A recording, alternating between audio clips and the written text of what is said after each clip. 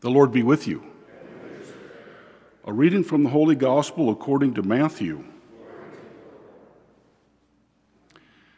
At that time, Jesus walked by the Sea of Galilee, went up on a mountain, and sat down there. Great crowds came to him, having with them the lame, the blind, the deformed, the mute, and many others. They placed them at his feet, and he cured them. The crowds were amazed when they saw the mute speaking, the deformed made whole, the lame walking, and the blind able to see, and they glorified God of Israel. Jesus summoned his disciples and said, "My heart is moved with pity for the crowd, for they have been with me now for 3 days and have nothing to eat. I do not want to send them away hungry, for fear that they may collapse on the way." The disciples said to him, "Where could we ever get enough bread in this deserted place to satisfy such a crowd?" Jesus said to them, "How many loaves do you have?" 7, they replied, "and a few fish." He ordered the crowd to sit down on the ground. Then he took the 7 loaves and the fish, gave thanks, broke the loaves, and gave them to the disciples, who in turn gave them to the crowds. They all ate and were satisfied. They picked up the fragments left over, 7 baskets full. The Gospel of the Lord.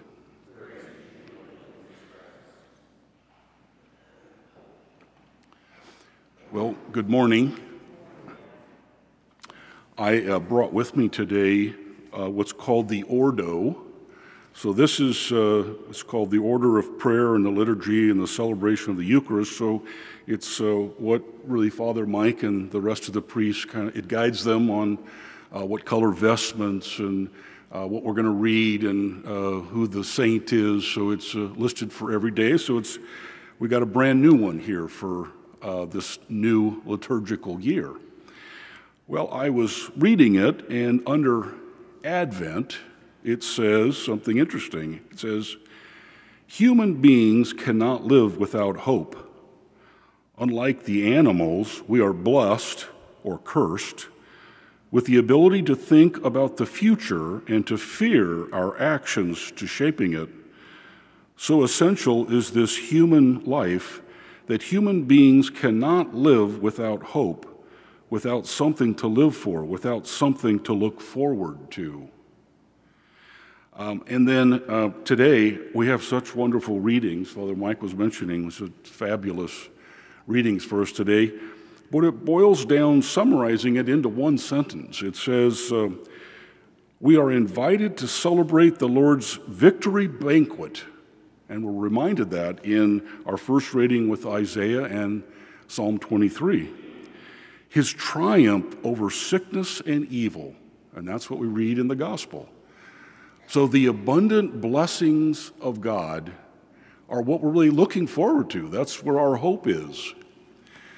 But I think our gospel kind of points us to something deeper. Those are great things. That is wonderful to look forward to. But there's something I think even better. So I wanted to unpack that a little bit. I was really moved with Jesus saying, "My heart is moved with pity for the crowd." Now, of course, I love to look to see what the Greek word for that is, and the word is splugchisnoma. Splugchisnoma. It's a compassion that comes from the bowels. Actually, the first part of that Greek word is the internal intestines or stomach. It comes so deep. The compassion comes, you're compelled to do something. Now, there's lots of words for compassion and pity in the Greek language. They could have picked a lot of those. This specific word, splugchisnoma, is only used a few times. None in the Old Testament. So when the Greek translators took translating Hebrew, not one of them ever picked this for compassion from the Old Testament readings. It's only found in the New Testament, only with the arrival of Jesus. But it's used 2 times that are very telling. One is in the story of the prodigal son, when the father sees the son coming, and he is moved with the same deep inside compelling need to react. The other time is in the story of the Good Samaritan, when the Samaritan crossed the street to help the neighbor who was in trouble. He went out of the normal course of action and was compelled to have compassion and act. It was that action. So I want to shift just for a second to Psalm 23. Now, Psalm 23 is about sheep. Of course, we're the sheep. We love Psalm 23. It gives us great comfort as we read everything and how Jesus takes care of us, and we have comfort and trust in the Lord. But I wanted to try and get a closer feeling of, well, how do these things that we read, yes, I love them, but are they really things that sheep do? So if you do a little Googling and try to look up shepherding, it's interesting. So sheep, they are very stressed out all the time. To lie down in green pastures, you have to have a shepherd who really loves you. You have to feel so confident. Sheep have a huge fear of drowning, and it makes sense. They have so much wool. If they get wet, there's no way they can survive. They will drown. So going to still water, that's the shepherd's job. It's the only way to get them to drink.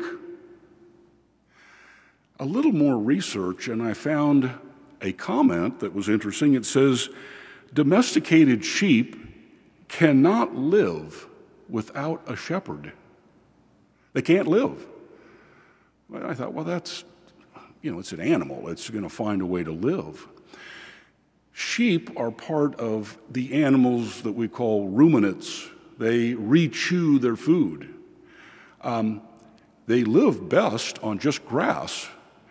But grass is very difficult to get all the nutrients out, so they have to re-chew on the food, and there's a fermentation process that has to happen, and they bring it back up, and it takes a long period of time to get all of the nutrients out.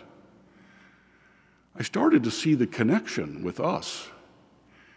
When God works with us in our lives, we have to re-chew on what God is doing. We have to ruminate, remember, and rethink. We're very much like sheep. Now, this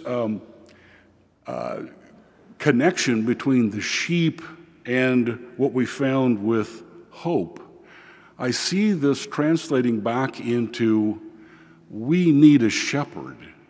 Just like we need hope, we need a shepherd. We need to be loved by the shepherd. I think all of this is where it's going. And it occurred to me in this time of Advent, in this time of waiting for God to come, for Jesus to return, that really what we're looking for is more knowledge of God's love.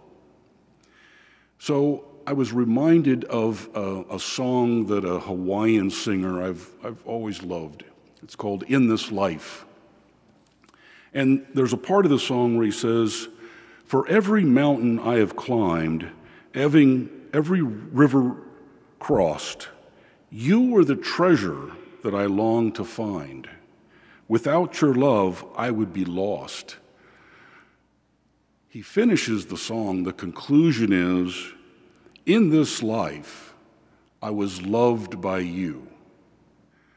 Now we can take that to our spouse and the people that we have around us, but when we take that and we start thinking about our relationship with Jesus, in this life, I was loved by you. That's what Psalm 23 is really telling us. In this life, I was loved by you because you took care of me. You led me. You gave me peaceful experiences in troubled times through the valley of death. You were there with me.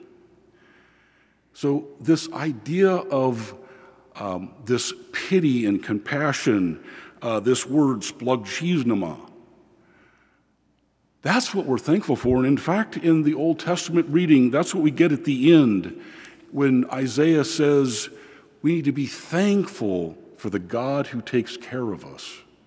And that's this compassion that Jesus was moved to in feeding the large crowd. That's what he does when we come to the altar. He's feeding us.